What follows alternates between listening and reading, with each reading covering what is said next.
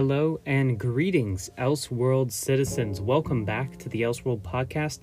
I'm your host, TJ Aquilina, and thank you all so much for your support and amazing patience with me.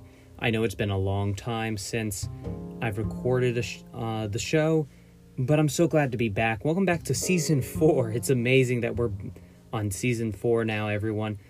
Let me tell you a little bit about the show if you're unfamiliar.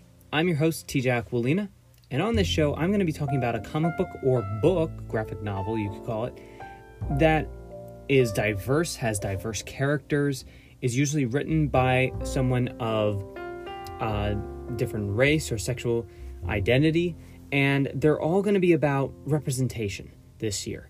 It's been a struggle, I think, for me to branch out on my reading. I think we all get comfortable with our content and entertainment that we invest our time and money in, and we forget that just this act of investment, the small amount of money that we put into the comic books we buy, the books we buy, impacts our world around us.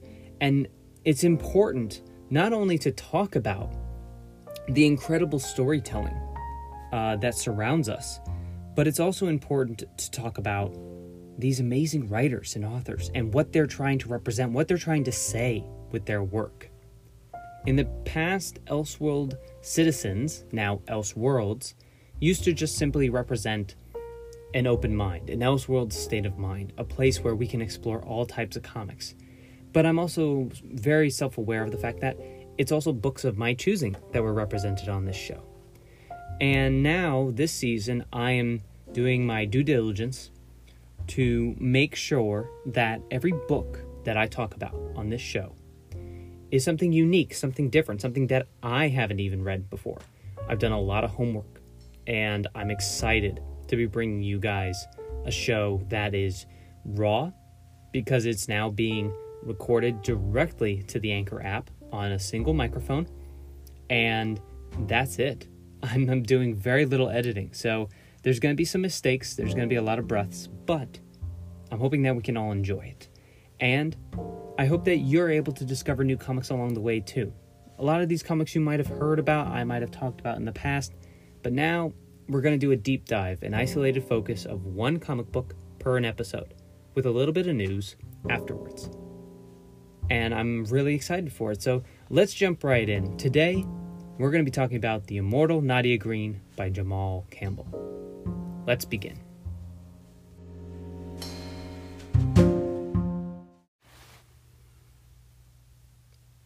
Episode 1, The Immortal Nadia Green by Jamal Campbell.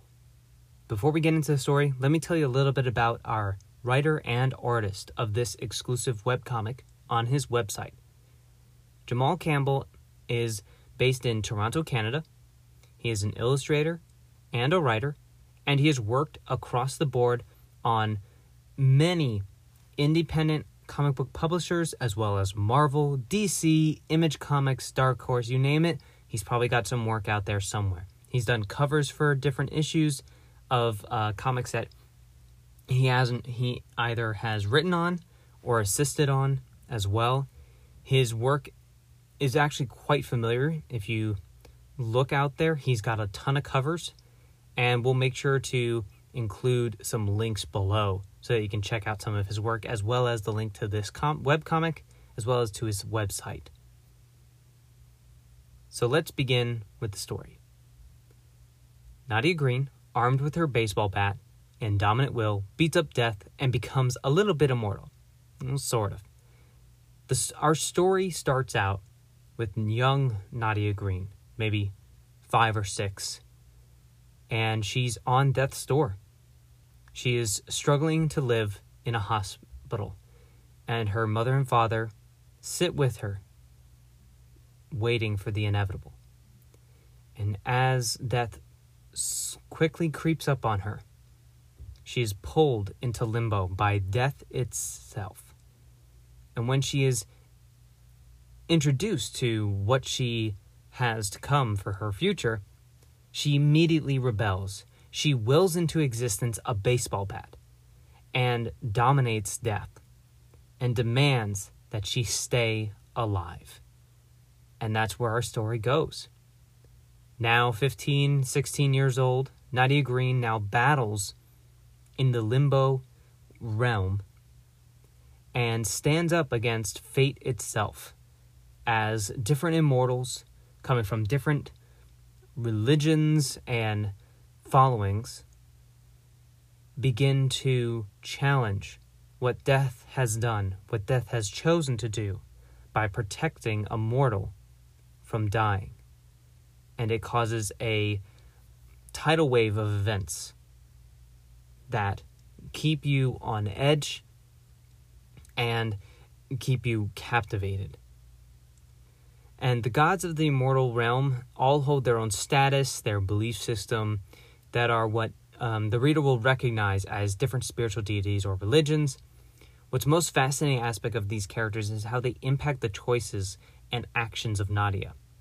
I think it speaks volumes to how culture and these unspoken structures of our lives are not only immaterial, but also at the mercy of the living beings who allow them to continue. I think it's a really unique way for Jamal to express what he, as an as a black man living in modern era, faces day to day. It's a little, fantasy element, but I think if you strip it down, it's very compelling story, and I think it sends a message to readers even if you're not looking for it. The artwork is also key to how Jamal is able to communicate meaning and belonging. Although Nadia expresses, as a character, she expresses her comfort in existing in an immortal realm in limbo. But her character's design matches, of course, those who are in the living realm. And it's a great way to show how much she sticks out. The immortals, the people who, the gods, so to speak, who exist in this limbo world, they are all dressed in black and white. And they're all very pale-skinned, black hair, whereas Nadia still matches the earthly plane. She still has vibrant clothing even when she's capable of living in limbo. And this is a powerful message as the show continues. You'll begin to notice that the majority of characters who are meant for the living realm, who can now inhabit limbo, are characters who represent minorities. It's really unique. And for a webcomic that was created before large-scale publishers began to press for representation and messaging about the isolation and neglect of minorities by Western cultures, I think the immortal Nadia Green deserves far more praise and attention than it has received these last few years. Now, while Jamal Campbell has yet to return to the story of this immortal crime-fighting girl, I hope that you will take the chance to read the chapters that are currently complete on Jamal's website, and we'll leave a link below. It's such a fun comic. It takes on the challenge of having a strong will and having a strong purpose, and just the need to express oneself. I think Nadia encompasses a great message as a character, not only as a woman but also as a black girl living in modern society. I think it's crucial that it's impactful that he was able to take both the messaging of the idea that, mankind, immortal or mortal, tends to place choice upon the women in our society. We want to limit choice, it seems, a lot of times. Even when it comes to conversation, there is a pattern of limitations that come about. And then on top of that, the need for having control and the need to want to have choice, freedom of speech, just everything that, we as a society think already exists, but still doesn't for many of us.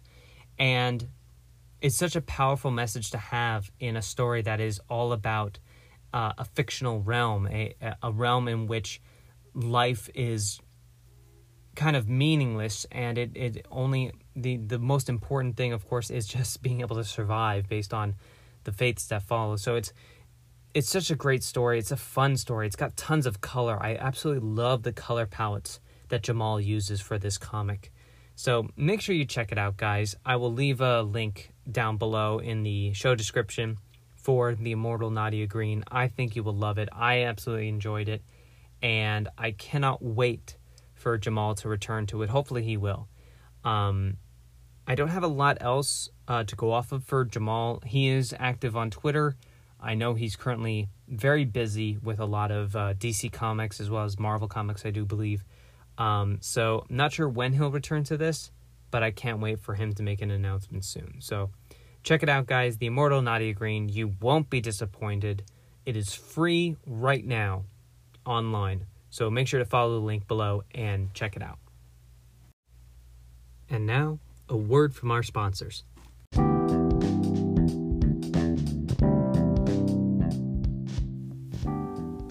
Here's what else you need to know in the world of comics. DC Comics has officially announced their new expansion of current canon comics in DC Future State.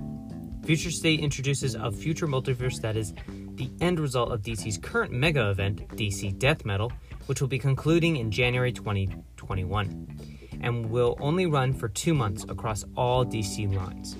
There will be a total of 25 new books coming out of this event, and some exciting new characters, as well as a brand new Wonder Woman, Batman, and Superman. Now don't worry, the original trilogy is still around, although when and how is still up for a bit of debate, as well as when they will be published or if they have their own publishing series. So look for Future State in your local comic book shop in January 2021. In the world of Marvel, look for some new variant comics of Miles Morales for the upcoming release of Sony's PS5 Spider-Man game by the same name. And as of this recording, award-winning actor Oscar Isaac is in talks to play Marvel's Moon Knight in a future Disney Plus series. Moon Knight was created by Doug Moench and Don Perlin, first appeared in Werewolf by Night number 32 in 1975. Moon Knight is a former heavyweight boxer turned mercenary. Spectre is his current name. Spectre was betrayed by his partner, Raoul Bushman, on a job in Egypt. He was left for dead at an archaeological dig site and was then resurrected by an Egyptian moon god, Khonshu, to become its avatar on Earth. As a vigilante, he sets up several false identities as covers, including a millionaire Stephen Grant and taxi driver Jake Lockley. Eventually, however, these identities aren't just roles. They become split personalities that are just as real as Spectre's own identity. And it creates a really fun, unique story. Last but not least, Michael B. Jordan has reportedly signed on as a producer for a Static Shock film in partnership with DC, Warner Brothers, and Outlier Society. I'm proud to be part of building a new universe centered around black superheroes. Our community deserves that, said Jordan in a statement to The Hollywood Reporter. Outlier Society is committed to bringing to life diverse comic book content across all platforms, and we're excited to partner with Reggie and Warner Brothers on this initial step. So we have some really exciting news coming from DC and Marvel Comics. There's some exciting stuff coming to Disney. Plus, I'm absolutely ecstatic that Oscar Isaac is going to be playing the role of Moon Knight. It's great that he's coming back to Disney again for a new role. Cannot wait to see images and what comes out of that. Also, if you haven't been paying attention, Marvel has just completed principal photography on another Marvel Cinematic Universe film.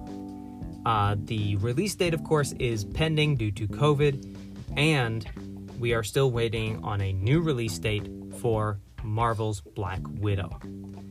There was speculation that it was going to be released on Disney Plus. However, the studio has yet to make any official statements. All current statements that you may see online right now are either speculation or rumor based on what investors have been saying during their meetings. However, it is important to note that despite the restructuring at Disney for their films and Disney Plus series streaming services, there has been no new announcements as of yet about Black Widow's release, whether it be digital or in cinemas. So stay tuned for more news there. Thank you guys again for listening. I am your host, TJ Aquilina. This has been Elseworld Season 4, Episode 1. I hope you enjoyed, and I hope you have a great weekend. We'll see you right here next Friday.